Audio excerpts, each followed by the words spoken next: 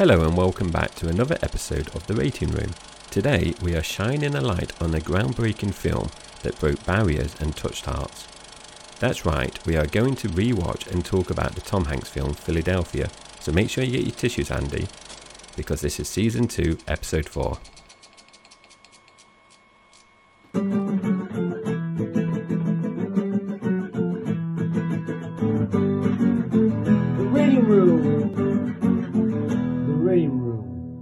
Philadelphia is a poignant drama that follows the story of Andrew Beckett, a talented lawyer living with AIDS. When Andrew is unjustly fired from his prestigious law firm, he decides to take legal action against his former employers, accusing them of discrimination. Now, at this point, I should probably say something of a disclaimer that we're going to follow the usual format that we do here on the Rating Room, which we'll get into in just a moment, but this is probably the first time we've really touched on some quite sensitive issues, discrimination being amongst them. So apologies if you don't get the usual frivolity and messing about that we would normally give you, but I think there's some important issues that we are going to discuss and we don't want to make light of them because of the serious nature of them. But I hope you enjoy our review and take on what we've learnt from our rewatching of the film. So we'll keep it to our usual format best we can, but just be mindful that some of the subject matter is going to be quite difficult to talk about and quite difficult to listen to in some regards. So let's crack on then with our usual first question. Jay, have you seen this film before, and what did you remember about it? Thank you, Andy. I've seen this film before, and I've probably seen it fewer than 5 times. So I definitely remember watching it at least 3-4 times. But I remembered the general plot, but I couldn't really remember any particular scene. So before me and the wife watched this film, she said she's never watched it before, and she said, what's this one about?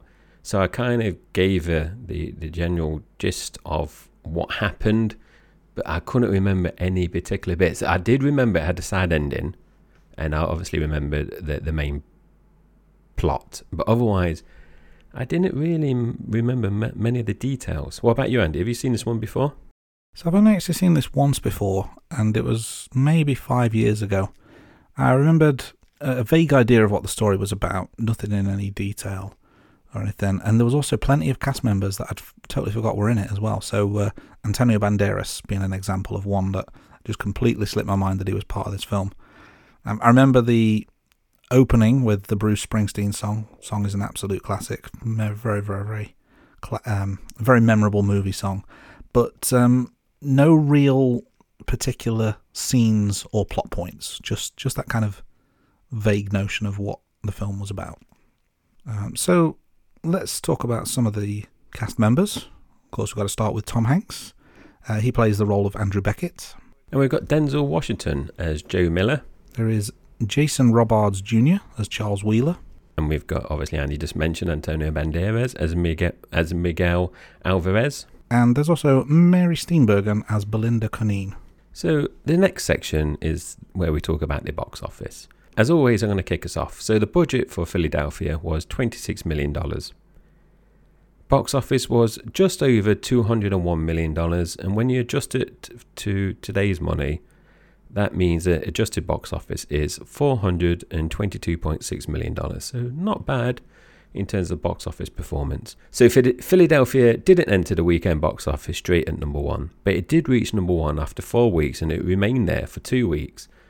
It did also remain in the top 10 for 7 weeks in total. So if you look at the films that were out around that time, this will explain why it didn't top the charts for 4 weeks. In the same week that Philadelphia's released, the top 3 films were The Pelican Brief, starring Julia Roberts and Denzel Washington, Mrs. Doubtfire, starring Robin Williams, and Sister Act 2, starring Whoopi Goldberg. So that's quite the competition for opening week. That is. I do love Sister Act 2 and Mrs. Doubtfire. So honourable mentions as well for other films in the top 10 include Schindler's List, The Piano, and Wayne's World 2. I don't like Wayne's World films. Impressively, like a phoenix rising from the ashes, Mrs. Doubtfire actually took the top spot again, dislodging Philadelphia, and it reclaimed its throne as the highest grossing film at the weekend box office charts.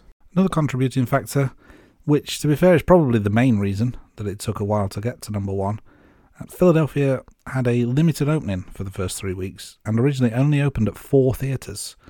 It was released on the 22nd of December of that year, and maybe due to the topics covered in the film, they didn't want to ruin the seasonal joy that may be being felt around the country. So in this next section, we talk about the awards. So the film was nominated for 5 Academy Awards and won 2 of these in the Best Actor and Best Original Song categories.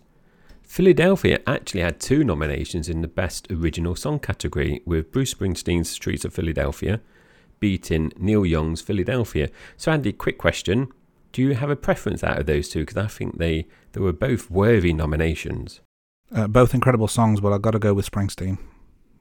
It's an instant classic for me, that song is. Yeah, definitely, I agree with you. But big fan of the Neil Young song as well, although it's not on Spotify. Just throwing that out there. It's I was listening to the soundtrack earlier today, actually, and Neil Young's Philadelphia was greyed out. So, do you know why? I don't know why, no. Are you going to tell me? Yeah, I am going to tell you. So, I was intrigued. So, I love that film. Love that song.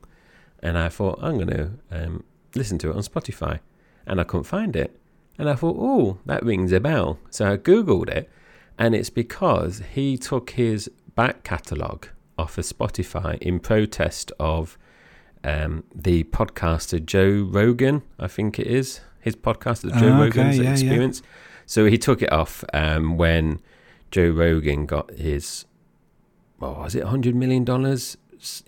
Exclusive deal with Spotify to bring his podcast over there, and he took it off basically, and he's not put it back on. So some other artists did take their music on, took their music off of Spotify, but he's kept it off.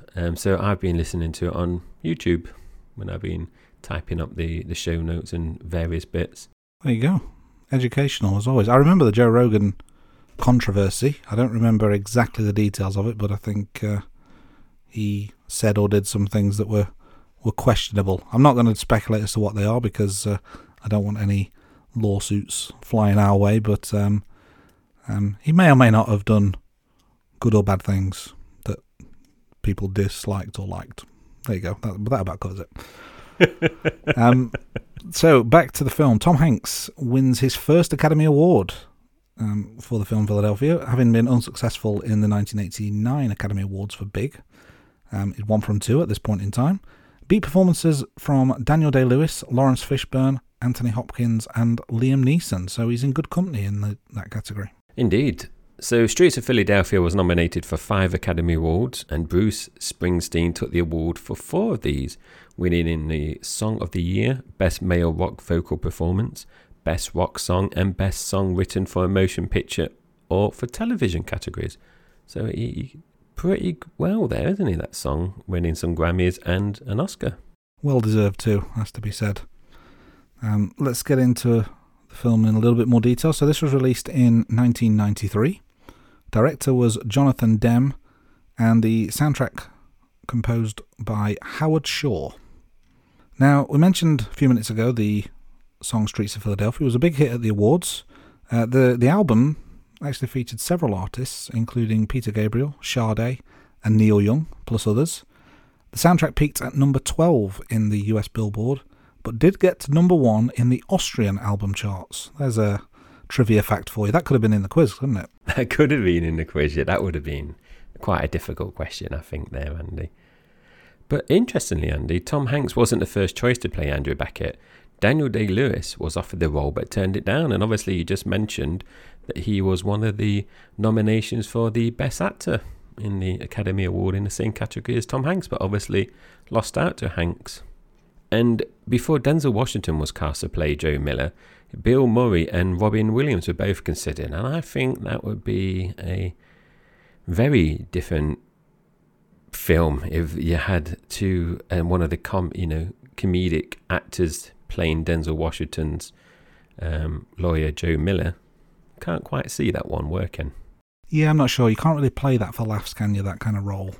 What I would say is, though, I've seen Robin Williams in a couple of serious roles, and he is a very good serious actor. Maybe he doesn't get the credit he deserves for it, because you think of him in comedy roles, but he is a very good serious actor in some pretty dark roles. 1 Hour Photo springs to mind as a role that, is the furthest thing from being comedic, to be said, and he plays that role superbly. But Denzel Washington got the nod. It's featured in films, TV, theatre, and at the time of recording this episode, he has been nominated for 10 Academy Awards, winning twice, for his role in Glory, where he won Best Supporting Actor, and Training Day, where he won Best Actor. 2 very good films there, and Jason Robards Jr. received a number of awards during his career, including 2 Academy Awards for Best Supporting Actor for All the President's Men and Julia, which incidentally came in consecutive years. He also served in the naval service during World War II, and if I remember correctly, Andy, Tom Hanks won his Oscars in consecutive years as well, didn't he? He did indeed. He won Philadelphia, and then the following year he won for Forrest Gump. Obviously, check out our Forrest Gump episode, which we released quite recently. Mary Steenburgen, very famous actress, and she also started a music career later in life. She has actually won an Academy Award as well for Best Supporting Actress for her role in Melvin and Howard. The role that I remember in, though, is the mum in Step Brothers. That's the one that stands in my mind. I've not seen that film, and I can't figure out. I've seen her in a lot of things because she's got a very distinct voice, hasn't she? But I can't think of the film that's in the back of my mind. For some reason, I'm thinking a cowboy film, but I don't know. I'm getting her confused with someone else. But Antonio Banderas has also featured in various films, television, and theatre productions. My earliest memory of Banderas, Andy, is from the Sylvester Stallone film Assassins, which I used to love as a teenager, where he plays an assassin trying to kill Stallone's character.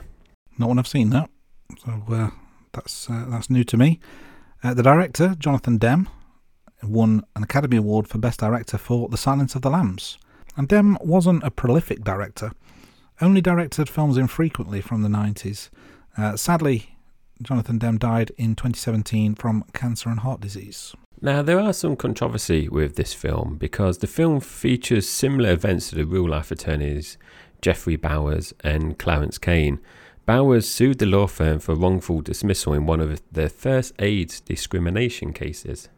Yeah, Kane was fired by his employer when they found out he had AIDS. Now, Kane sued his employer and won the case. The Bowers case was a lengthy case, and Bowers died 2 months after the hearings began, and his partner died a year later. Yeah, the case took more than 6 years to be resolved, with Bowers winning the case. However, the case was appealed but later withdrawn after agreeing a settlement with the family. Bowers' family also sued the writers and producers of the film. They claimed that the film was based on Bowers' life. They stated that one of the producers came and interviewed the Bowers family, and the family claimed that there are 54 scenes in the film that are very similar to events that occurred in the real life of Bowers. The lawsuit was settled a few years later, and although the details were not released, the writers and producers did acknowledge that the film was inspired in part by Bowers. So, yeah, a lot of legal wranglings in the background as well. So let's get into the film proper now. So the film starts with the drum beats from The Streets of Philadelphia by Bruce Springsteen, and there's various clips featuring the streets of Philadelphia throughout. We see Denzel Washington and Tom Hanks sitting side by side talking to a judge, both stating the arguments for the case.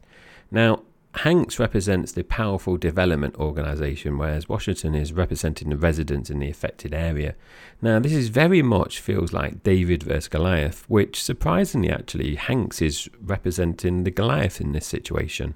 Yeah, in this early stage I thought, is he playing a villain in this film? I don't remember him being villainous, but it came across in this short scene. But then, following that, Beckett is seen working, but he's at some type of clinic getting some treatment done. Clearly very dedicated to his job. And there's a comment made, I think it's one of the doctors walked past and said some comment about his blood work being fine. So I guess there's nothing to worry about, right? Indeed, yeah, because it doesn't explicitly mention it yet, does it? So Beckett's dedication is shown again as he's working late and he's eating some takeout, but he's summoned upstairs to meet the partners. Yeah, the note I made here was this was very much like old boys club mentality. It just that kind of old-fashioned, middle-class old white men run things. It's about as stereotypical as it can get. Beckett's got a promotion. He's been made one of the senior associates, and they're having a chat about this new profile case that he's got. And one of the partners notices what looks like a bruise or a lesion on Beckett's forehead, and Beckett kind of plays it down, doesn't he? Does he say it's a tennis injury or something? He makes some comment at that. Tennis or squash, wasn't something it? along those lines. So we have our first mini time jump. So there are a number of little time jumps throughout the film. So this jump's 9 days later. Now, more lesions have appeared on Andrew, and Andrew is having some makeup applied to help hide them. Now, Andrew goes to the bathroom. He's experiencing a really painful stomach, and then he says he needs to go to the hospital. Now, at this point, one of the people that's in the room with him makes a comment along the lines of, "Oh, it's just like my cousin Fredo." So the people in the room clearly know what's wrong with Andrew, but it's not been explicitly said yet, so the audience may or may not know, I guess is the point of the day. There's something they know, but it's not been made clear to the audience yet. Yeah, indeed. So we have our second time jump, and this time it jumps 1 month later, and we see Miller is present for the birth of his daughter. He even takes a couple of selfies with his wife and newborn baby. Now, my wife, sorry, Andy, I haven't mentioned this. So when I've mentioned this in the past, but when we first started to watch this, the wife wasn't bothered about watching it. So I've told you before, you could tell she's getting ready for hibernation. She's laid down. She's got all the pillows around her, blankets. So, but I just want to say she actually stayed awake for the whole film. So the wife made a comment here, and she said, typical that Joe's wife is helping Joe with the camera, having just gone through labour. So the wives are sticking up for themselves. For each other, should I say? I do think the same, to be honest. I mean, she's been through an ordeal. We're a week later, and we see Miller in his office with a man in a sling. I've mentioned that my wife has this thing, face blindness, air quotes.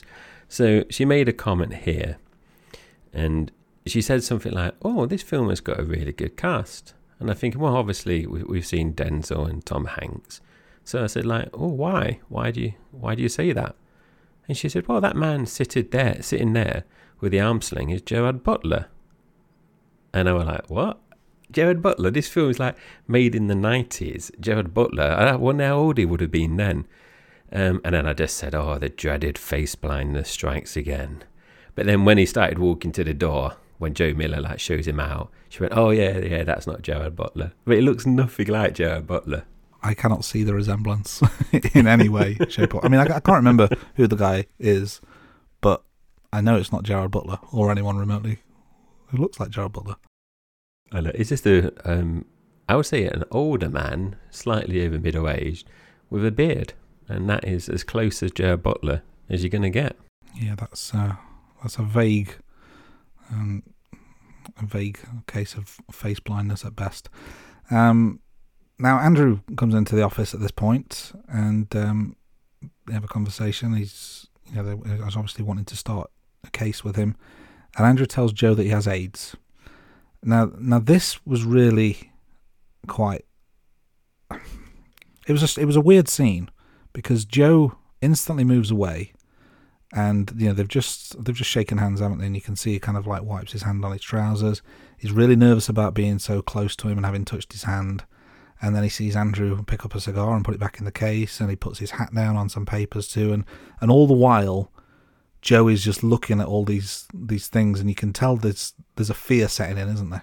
There is, and I don't think we've commented on the show notes, Andy, but you've obviously mentioned when the film came out in 93, but I don't recall seeing in the film any mention of what year the film took place. Do you? Because in the 80s is when HIV really hit, wasn't it? But it was still unknown. So I wonder whether, was this set in the 80s or was it set in 93, for example? Because I think if it's in the 80s, it's still very much unknown, isn't it? And because obviously I'm going to talk about he goes to the doctor, doesn't he, soon? It would have been, yeah, it wasn't explicitly said, but I think even if it was based on the time, early 90s, it's still quite fresh, isn't it? So I don't think there would have been enough time for things to have evolved to an extent. So there's still that. There's probably a knowledge, but there's still trepidation, I guess, would be the polite way of saying it. Yeah, so Andrew informs Joe that he's been sacked and explains a bit about his case. However, Joe declines the case, and he just admits it. He says he doesn't want it for personal reasons. So I've just touched on this. So we see Joe now with his doctor, and the doctor is educating Joe on how AIDS is spread between people, and he's kind of giving him some reassurance that he's not being infected, for example. He gets a needle out to draw some blood, but Joe doesn't actually have any blood drawn. So later on, Joe is discussing things with his wife, and he openly tells his wife that he's homophobic. Yeah, this scene was very well acted, but it's one of those eye-opening scenes that kind of explains just what's going on. So I think it's actually his wife says to him, "You're homophobic," and he admits as such, doesn't he? And he uses some very derogatory, discriminatory language. We're not going to repeat that for obvious reasons. But it really sets the tone for what his view is, and maybe what public opinion was in some quarters. In a weird way, I kind of think it was necessary to have that level of language just to really hit home the point of what people's viewpoints are. I think if you skirt around the issue, it doesn't become quite so impactful. So although, of course, we wouldn't approve or endorse that kind of language, the fact that he is using it, I think, is important for the evolution of the film, because you see just exactly what his real opinions are. There's no mistaking what his thoughts are. There's no vagaries about it. This is his viewpoint, and he is very clear about it in a pretty nasty way, has to be said. We get another short time jump 2 weeks later. Joe is in a public library doing some research, and some bloke is staring at Joe, probably because he's black. So, discrimination works in many ways, and he's on the receiving end of it, whether he knows it or not. We also see that Andrew is in there, and he's researching his own case against his old employers. The librarian brings a book to Andrew, and he confirms that it does indeed have a reference or passage to HIV and AIDS. Yeah, and the librarian also makes a comment about using a private room instead. And people nearby seem visibly awkward too, about the situation of finding out that Andrew has AIDS, or potentially has AIDS. They don't know for certain, but that's the assumption they've made. And Joe can see this happening, and he walks over to Andrew, and after a brief conversation, Joe sits down and they talk. Now, this is a very good scene because it's highlighting to the audience the different prejudice that both characters are facing, that Andy kind of touched on just a second ago. It is indeed, and it kind of begins their professional relationship at this point, doesn't it? So later on, we're at a stadium, I think they're watching the basketball, and Joe serves a summons to Charles Wheeler and his partners. They're not happy. They go out into the corridor and have a bit of a conversation, and one of the partners, Bob, seems very reluctant, and he says something like, "Where is your compassion?" However, the others pressure him into saying that he knows nothing about Andrew's AIDS status. Then we have a scene where Andrew goes back to his childhood home to see his parents and family. And as Andrew's going there, he shows the handprints in the concrete that he made as a child and signed it as Andy. So my little comment, because obviously we've watched we've obviously watched Toy Story recently. So Woody has become Andy. I thought that was nice because obviously throughout the notes we've mentioned Andrew as Andrew, but this is a time where he clearly sees that he references himself as Andy. I thought that's a nice little throwback to Toy Story there. Well, a throw forward actually because of the release time. But yeah, so I wonder whether Toy Story got it from this film. But I immediately thought of Toy Story as well. It's quite interesting. So we get another time jump, longest so far. We jump forward by 7 months, and we're at the start of the court case, and the counsellors, each side's counsel, I've got maybe using the wrong term, but they kind of make their opening statements, don't they? And I think it's really being set up as it's legality versus morality. It is indeed, and also the time jumps help, doesn't it, with the deterioration in Andrew's health as well. So it doesn't happen overnight. It's over a course of months, potentially a year maybe when we get to the end, that you can see his deterioration on screen. outside of the courthouse, we see protesters on both sides, some supporting Andrew, but also people against homosexuality. Now, one of the protesters approaches them and shouts, "Adam and Eve, not Adam and Steve." Yeah, one of the witnesses in the case is a female with AIDS. She contracted it through a blood transfusion, so it's kind of coming across that that's not really the same thing, is it?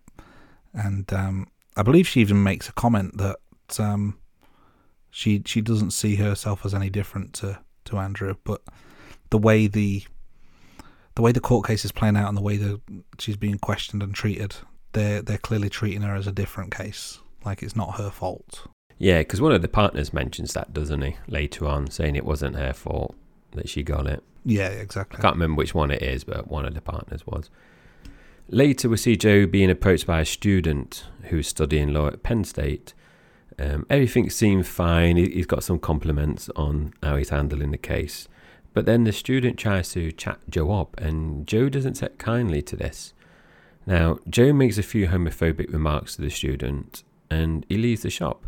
Now, the wife made a comment here, Andy, and she said it looked like Joe was shoplifting as he walked out because he hadn't paid for any items, and he had like a handful, didn't he? Armful. He was holding a few different items, I think for the baby, wasn't it, from memory?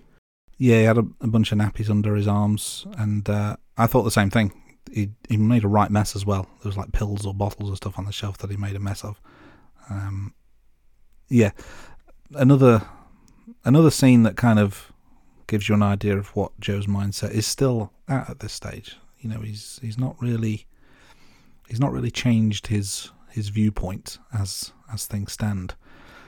Later on, Andrew and Miguel are hosting a party, and Joe and his wife are invited, and they attend.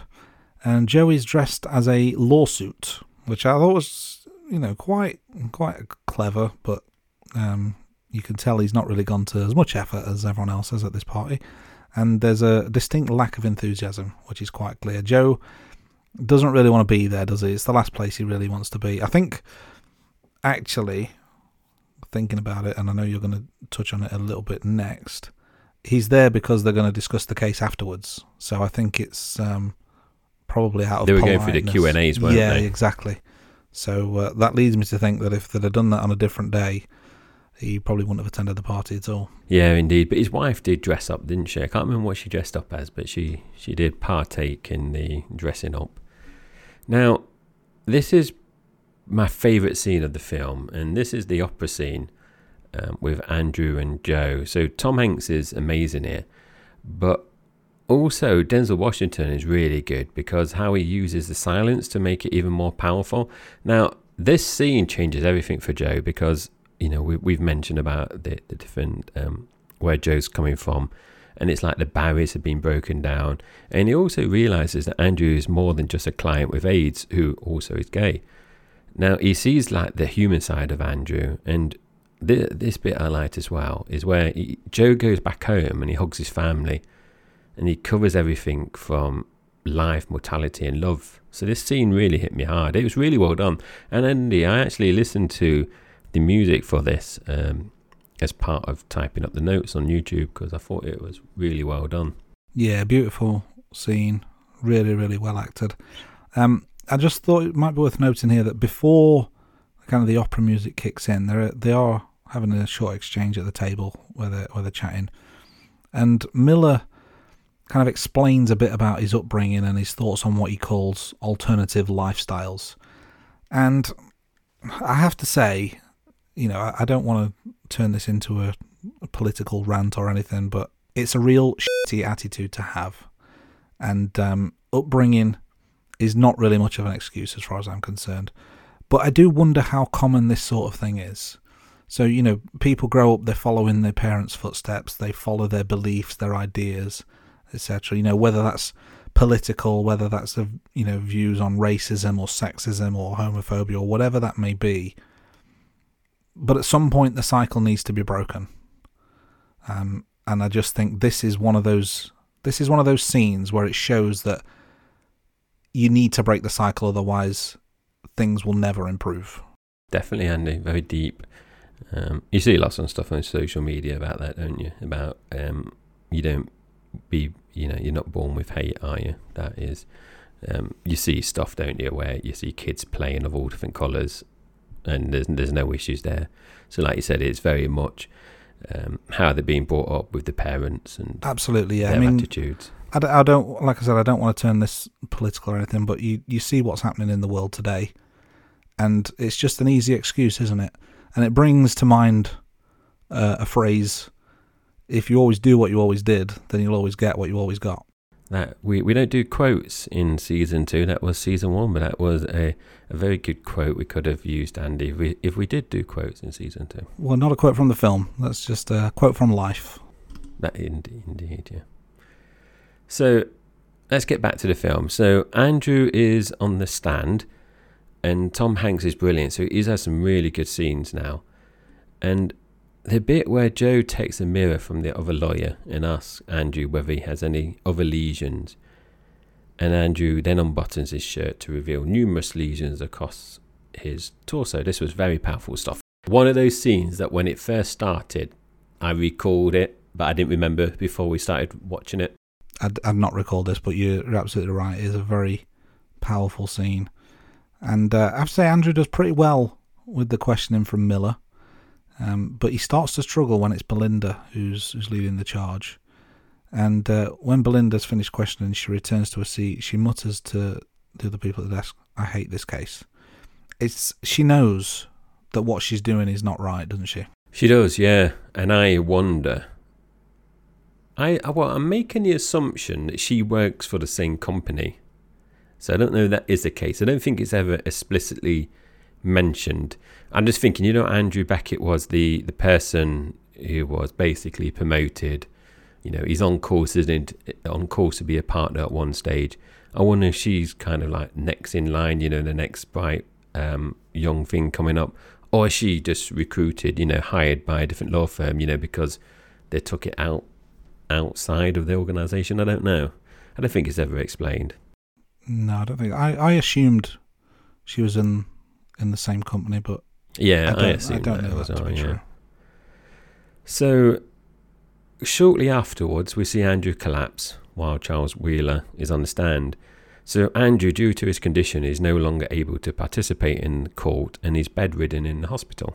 Now, I would have actually liked to heard more from Wheeler on the stand, as strange as that may sound, because I wanted to know what his justification was, or how he was going to try and worm his way out of it.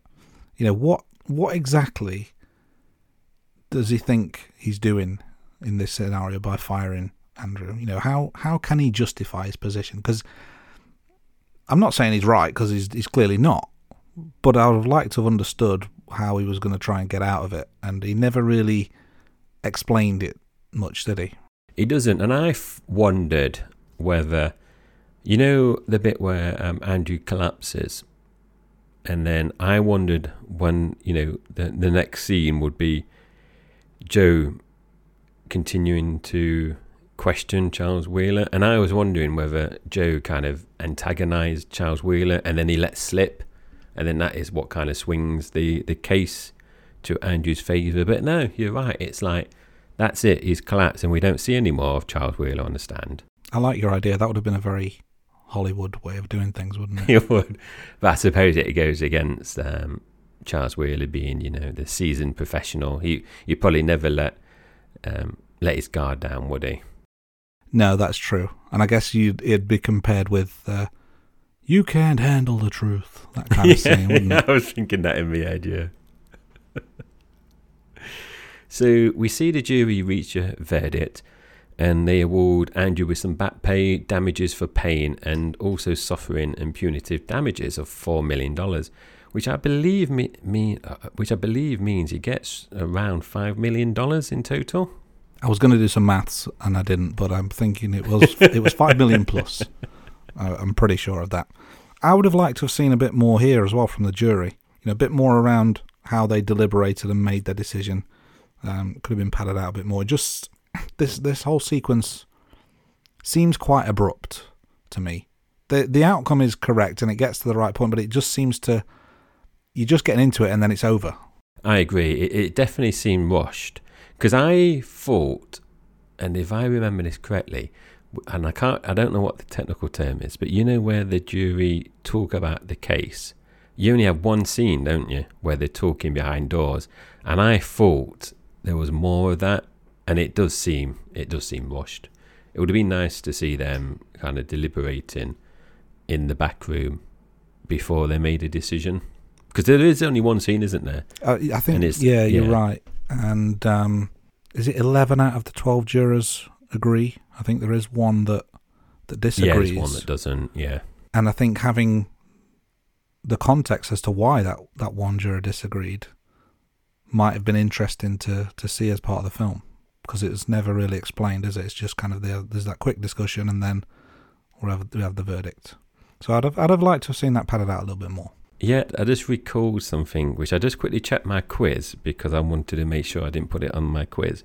But did you notice something during when Andrew Beckett took to the stand, and the I don't know if you call him a police officer, where, you know, the bloke that comes with the Bible and you put your hand on it. Did you notice anything about that? Nothing out of the ordinary that I can remember. So what happened was, because I thought it was weird, and I googled this.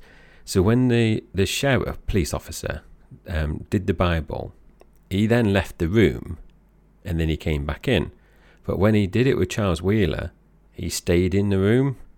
He did the Bible, and when you look on the internet, it actually says that the police officer was wearing plastic gloves. So, you know, he didn't touch Andrew. He went out of the room, took off his plastic gloves, and came back in. Whereas with Charles Wheeler, he never wore plastic gloves. So it's kind of like emphasising the whole HIV and AIDS thing. So even like the police officer was apprehensive about touching or being close to Andrew. So that kind of discrimination, apprehension is in the judicial system as well as just in Joe Public. Yeah, because there's a bit as well which we didn't discuss, and it's very early on. You know, where the judge overrules or doesn't allow Denzel Washington to proceed with a question or something. Yes, Denzel Washington kind of looks, and you think, oh, is it all going to be biased against him? But obviously that's not the case. Yeah, and I vaguely remember the scene you're talking about. Yeah, there was something about the judge at early doors that made me think he was a bit fishy. But yeah, the case is over. The verdict is the correct one. Andrew has won the case. Joe goes to visit Andrew in the hospital. You see various family members and friends are there, and you overhear the doctor telling Andrew's parents and Miguel that Andrew's actually gone blind in his right eye. Yeah, very sad. And Andrew tells Joe a joke, so he's keeping lighthearted. And Joe then helps Andrew to put his oxygen mask on. And this is another sign that Joe has grown and he's come a long way during the film. Yeah, there is a bond there. I'm not sure if if he's all the way changed his views, because I guess it's always there. I don't know, but it does seem like there is a definite change in his demeanour and mindset, isn't there? We see Andrew's family members say goodnight to him, and they'll see him tomorrow. Yeah, this was really emotional watching the film, but also when we were typing up the notes, I was getting very emotional. And I think it didn't help that I was having Bruce Springsteen and Neil Young playing in the background when we were doing this. You know, there's a few scenes in this that really got to me. And this scene was one of them. And it's the line, Miguel, I'm ready. Because you know exactly what he means by that. And I just sobbed. I'm not ashamed to admit it, I just sobbed when I watched that. It was so hard hitting, and I didn't write any more notes after that. It was just such a sad part of the film. Yeah, it is a very sad film, and I think these type of films, I obviously enjoyed it, and we're going to see our rankings later, but it does make it hard rewatching a film, you know, when you know it's very sad, and the subjects that it discusses. It's not one of those films where you think you watch it every year, is it? It just makes it very difficult. Yeah, I know what you mean. I don't, it's not about us. I don't want to make it about us, but do you find that as a father, it hits you a bit differently? Yeah, because it was interesting, because as we were watching it, I was saying to the wife about, I don't know, being a parent, you just think about things. And I said something to the missus about, it must be horrible as a parent seeing your child go through stuff like that. So it does, I think you can emphasise more especially with me, I find that I'm more, I can relate more when I've been through something myself, or I can kind of put myself in that situation, if that makes sense. I'm not someone that's naturally have like the empathy there. So I think, if I was young and single or something like that and didn't have kids, it might have not hit me as hard. But being a parent and thinking, oh, what would that be like if I was in that, position as one of the parents, and they're, because I think, is he their youngest son? Because he looks the youngest in the video. I'm not sure. He possibly is. He's one of the younger ones. Yeah, not necessarily. He's definitely got older siblings amongst them. Yeah. What about you, Andy? Same question back to you as a dad. I think so. Yeah, I think just generally I'm more emotional and in tune to these sort of things, and just obviously this is more than just father and son. There's all kinds of things at play here. So I can't fully relate to the exact situation, but just the whole idea of the sadness, and the discrimination part as well, and the we're a couple of white middle-aged men. We tend not to get that much discrimination sent our way. It has to be said. We're lucky in that regard, but it just doesn't make sense to me why it exists. And so when you see it, although I'm not in the shoes of people that suffer this sort of thing. I just despair as to why it ever happens. And then things like this, I would hate for my son or a family member to go through everything that's talked about in this film.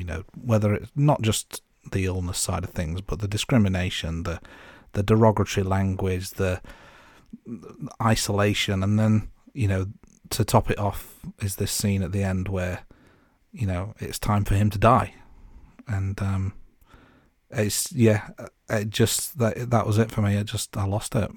I just sobbed. So Andrew, he dies during the night, and Miguel phones Joe to tell him the sad news. And then the film closes with the song by Neil Young titled Philadelphia, playing over the wake of Andrew Beckett. We see Andrew's friends and family. They've gathered to say goodbye. And there's a TV set playing a home video of Beckett with his family. Yeah, this end scene was really well done, and it hit me hard, this one did. So the tissues, I would say the tissues were out, but they weren't out, Andy, because the missus was laying next to me, and I call her the ice princess because nothing phases her, whereas I always get tearful in a lot of films. So yeah, shall we move on? The Rain Room. Yeah, so that brings the film to an end. So let's change tact a little bit and find out what our what our respective wives even thought of this. Jay, what did your missus make of Philadelphia? So she was pleasantly surprised, actually, because like I said earlier on, this wasn't a film that she was really eager to watch. And like I said, she was settled down, ready to sleep while watching the film, but she actually stayed awake, and she was very engaged throughout the film, so she enjoyed it. And one comment was that she found it ironic that what happened in real life with the Bowers and Kane cases was kind of what happened in the film, really. So she did find that was quite ironic. And this isn't usually her type of film that she usually watches. And just to put that into context, that a couple of nights before she watched this with me, she went with our son to watch the new Fast and Furious film at the cinema. And she goes every time, it's like what you do, Andy, with your dad, actually, with James Bond. She takes our son to the cinema to watch the new Fast and Furious film. So she likes kind of I don't know, this sound harsh, but the kind of action films where you can kind of leave your brain at the door, go in, enjoy it, and then, just go back out. That's the kind of film she likes. Or like vampire films and stuff like that she likes. But she doesn't like watching films that are kind of like drama films or upsetting films. She likes to keep things a lot more light-hearted. What about you, Andy? Has your wife taken in and watched Philadelphia? Yeah, so she's watched it with me in the past, and she watched most of it with me this time. It was getting a little bit late, so she didn't stick around to the end, but she didn't say a lot throughout, did get a little bit tearful, and the only quote I got from her was, "It's just so sad," and I think that really sums it up, doesn't it? It does. So when you said you watched it about 5 years ago, did she watch it with you then? Do you remember? Yes. Or, yeah. Yeah, it was the two of us that watched it together then. And it would have been emotional then as well. Yeah, it's not a date night film, is it? It doesn't set the mood, that's for sure. Indeed. So that's our wives' opinions, but what are our opinions? So Jay, what is your rating out of 10 for this? I gave it, so I was really close to giving it a 9, Andy, but I gave it an 8. And the reason why I didn't give it a 9 was the point that you mentioned earlier, actually, about how the verdict and Charles Wheeler bit was kind of very quick, and I think I said it was quite rushed. So it felt like the film was building up. You got all this, building up to the case, getting all the case ready, and Andrew and Joe working together, and then it just kind of came to a conclusion quite quickly.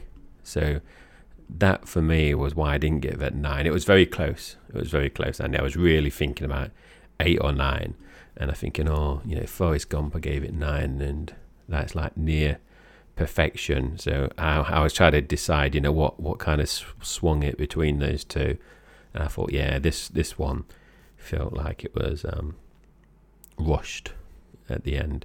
What about you, Andy? How did you rank this one, or should I say, how did you rate it out of 10?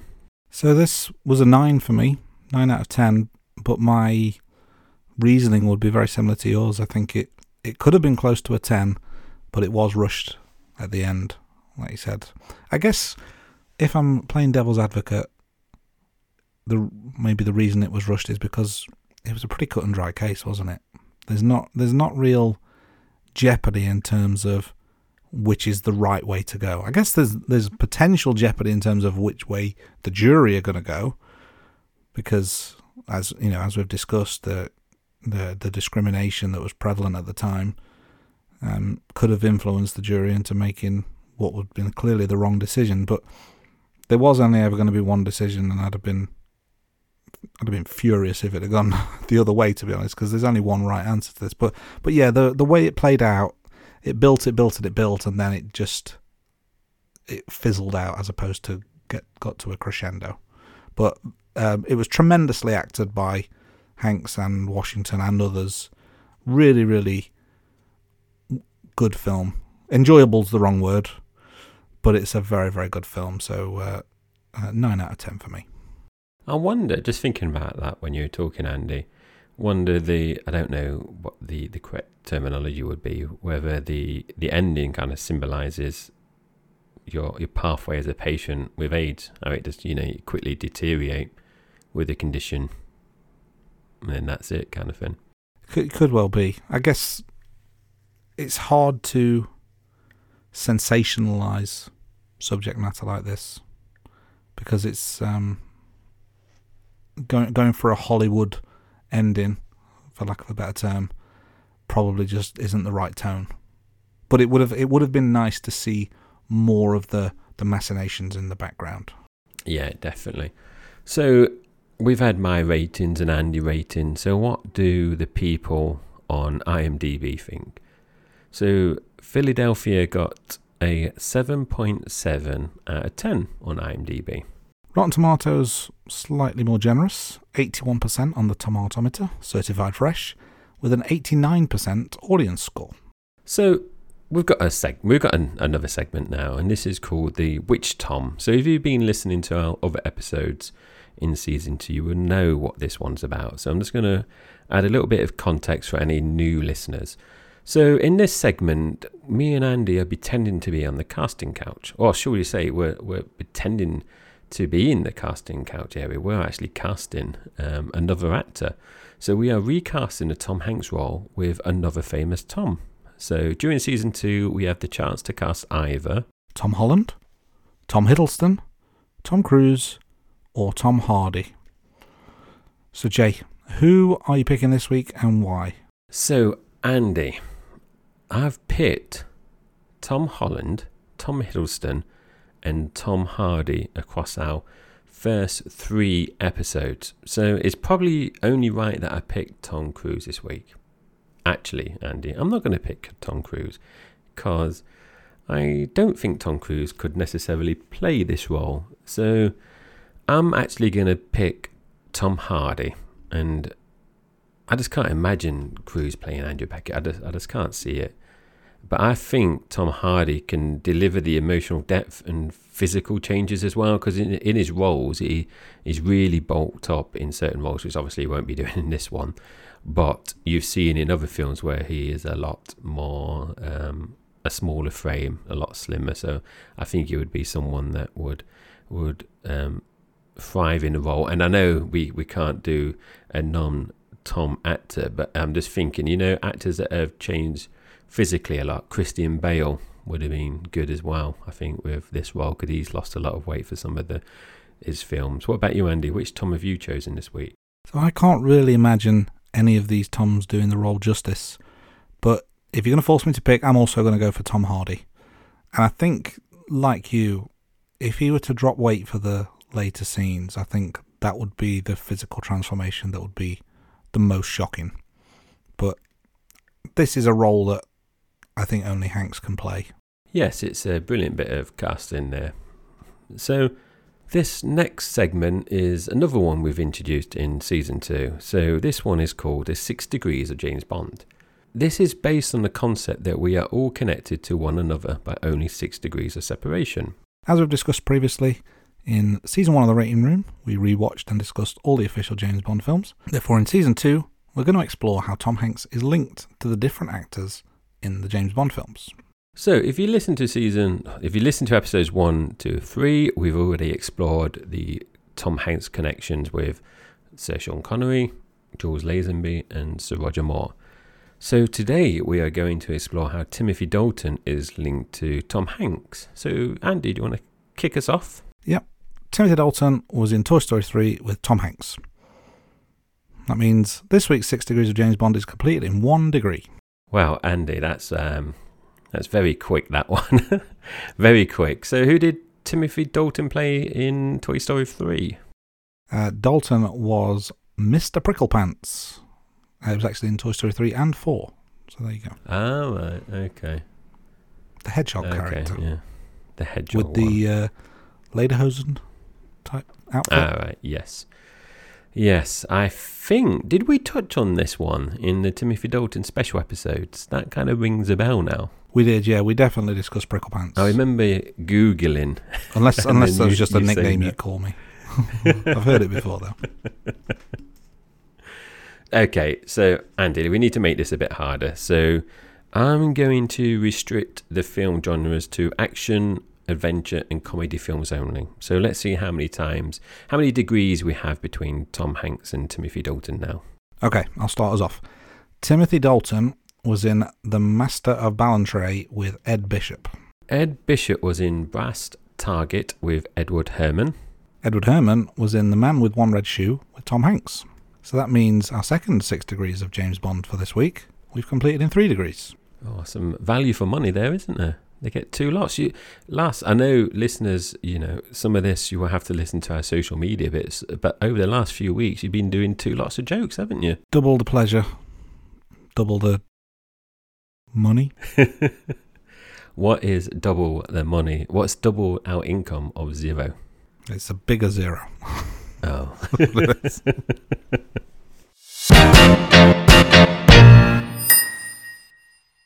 So let's get into our Rank Bank segment for the week. We're going to run through various different ratings and rankings as we do every week. And Jay, why don't you kick us off? Philadelphia had a runtime of 2 hours, 6 minutes. So that means it goes in at number 2. So Forrest Gump retains the number 1 spot with 2 hours, 22 minutes. Big is in 3rd place with 1 hour, 44 minutes. And Toy Story is propping up the bottom with 1 hour, 21 minutes. Moving on to the box office. Philadelphia, released in 1993, $26 million budget, $201 million worldwide box office, and an adjusted box office of $422.7 million, puts it in third place out of 4 so far.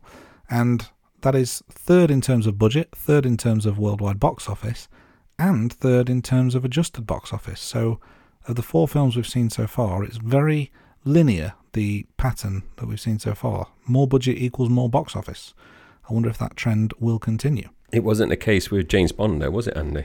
Absolutely not. It was depended on actor, depended on year, depended on all manner of things. But it's nice and clean in the rankings so far for Hanks. Moving on, I'm going to kick us off with the Tom Hanks characters. So, as we mentioned throughout the film, Tom Hanks played Andrew Beckett. This one was hard. This one was very difficult for me. So, in the end, I put Andrew Beckett in at number 2.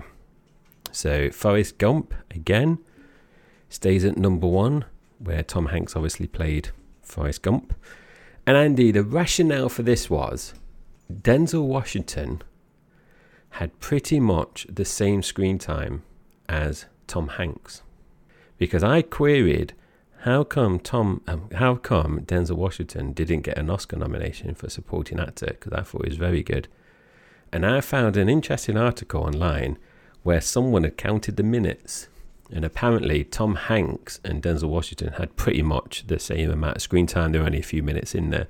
And I didn't realise this, but to be nominated for an Academy Award, you're basically the film company nominate you, so they put you forward to the Academy Award. So to increase the chance of one of the actors winning, they didn't put Denzel Washington forward, they just put Tom Hanks, because they didn't want the chance of splitting the votes between, 2 actors within one film. So my rationale is Forrest Gump, as Tom Hanks as Forrest Gump appeared in more scenes throughout Forrest Gump, so I think you get your value for money. Andrew Beckett was a very good character, and he's in at number 2, so that's the only reason why I've kept Forrest Gump at number 1. But he's very good, and obviously this, as you mentioned, this was Tom Hanks' first Academy Award. As we mentioned, he won it for Forrest Gump as well. So obviously it's be interesting to see if this is going to be 1 and 2 at the end of the podcast. The 2 best roles are the ones that he got for an Academy Award for. But that's my rationale. What about you, Andy? Where did you rank Andrew Beckett in your top 4 this week? So I would say Forrest Gump is a more memorable character. Certainly more famous character, but I think there's more depth to Andrew Beckett, and I think his portrayal was absolutely superb. And for that reason, I've got Andrew Beckett in as my number 1 Hanks character so far, above Forrest Gump. Josh Baskin in 3, Woody in 4, as things stand, just for reference. But I thought really, really well played and fully deserving of the Oscar win. Can't really argue there. Like you said, definitely more depth and more emotional, because Forrest Gump is quite consistent. He doesn't have ups and downs, does he, really, throughout that film, where Andrew Beckett he declines as he deteriorates as he goes through the film. There's a little bit more to the Andrew Beckett character, as to be said. But let's talk about the supporting character. So you mentioned Denzel Washington, obviously plays Joe Miller. So he is our subject to the supporting actor ranking this week. For me, this was a slam dunk number 1. And to your point earlier about them being kind of level pegging, and in screen time, they were, for the most part, they were the 2 leading men, as opposed to one supporting the other for a lot of it. But I thought Denzel was tremendous in this, and I'm really surprised. Now you've explained it, I understand, but I still don't get it. He's deserving of the very least a nomination, because I thought he was superb. So straight in at number 1, not even close. What about you? What was your thoughts on the Joe Miller character? I thought Denzel Washington was amazing in this film. Now, you said it wasn't even close. Again, I really struggled this week, Andy, with my rankings, because I just struggle to separate Philadelphia from Forrest Gump. But with supporting actors, I had a different decision to make, because when I think of Tom Hanks, and if you did that quiz show, I think it's called Pointless, and you talk to the people on the street and you say, like, name one person that Tom Hanks has appeared in a film with, I think a lot of people will say like the Buzz Lightyear character. I think that they're so iconic, whereas not many people, well, I think a lot of people will, especially like film lovers, will recall Denzel Washington's Joe Miller, but I don't think it's someone that you instantly think of playing alongside Tom Hanks. But I struggled because I was really debating where to put it between Buzz Lightyear and Jenny, because obviously we discussed last week, didn't we, how good Robin Wright, well, not last week, but when we did Forrest Gump, how well played Jenny was by Robin Wright. So the three characters, I mean, Elizabeth Perkins as Susan in Big was good, but for me, the three different supporting actors and characters for the last 3 weeks have been really difficult for me in terms of placing them. And you can do an argument either way for any of these three, I think. But for me, Joe Miller was number 2. So Denzel Washington is number 2 in my list. But again, this was really, really difficult. So in terms of film rankings, well, obviously me and Andy mentioned what we gave them at the beginning of the, well, not the beginning of the pod, not too long ago. So a quick recap, I gave Philadelphia 8 out of 10. Now, I've got a lot of 8s in my top 4 at the moment. I'd be very intrigued to see if there's a deterioration in the scores, because I'm struggling, Andy. So like, as always, we're not having any joint places. We might have multiple 8s or 7s or 10s, but we've got to be really harsh here and actually slot everyone into a unique position. So for me, Philadelphia is the second best film that we've watched so far out of the 4. So Forrest Gump is at number 1 with 9. Philadelphia is 2 at 8. Number 2 is Philadelphia with 8. Number 3 is Toy Story with 8. And number 4 is Big with 8. It's a lot of 8s, Andy. Whereas I was thinking about this, and I know we're only 4 episodes in, Andy, but with James Bond, we had quite a varied distribution, didn't we, through the films. But I know we've got 25 films there. But when we were doing this, when I was looking at it, thinking, oh no, I've done another 8. Surely they must either go down or up in the future. But what about you, Andy? So, position is the same, comes in at second place. I gave Philadelphia a 9 out of 10. Forrest Gump remains top of the pile with a 10 out of 10. It's a fantastic film, is Philadelphia. And I mentioned earlier, I can't use the word enjoyable because of the subject matter and the tone, but it's so brilliantly played. It's such a powerful film. It's tremendous. And it's a step above Big in third place with 7 and Toy Story in fourth place with 7. Forrest Gump and Philadelphia, for me, are head and shoulders above, but Forrest Gump retains top spot with the perfect score. So that brings us to the end of another episode of The Rating Room.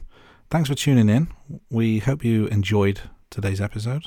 Yeah, so we love hearing from our listeners and encourage you to email us with any feedback, questions or suggestions you may have. Your input helps us to create better content and make this show more engaging for everyone. Don't hesitate to reach out to us at theratingroom@gmail.com, and obviously we'll do our best to respond to every email that we receive. You can also contact us via our website, and you can find all the show notes for all our episodes on our website at www.theratingroom.com. Make sure to subscribe to our YouTube channel at The Rating Room. You can also find us on Twitter, Facebook, TikTok and Instagram by following us on @TheRatingRoom. Send us a message, leave us a comment, drop us a like. And be sure to follow us and stay up to date with all the latest episodes, news and information. Next week, we're going down a different road. We've been to the past, we've been to the future, we've been down an animated road, we've been down many roads running, but this time we're going to be going down a road to perdition. Thanks for listening, everyone. We'll see you next week.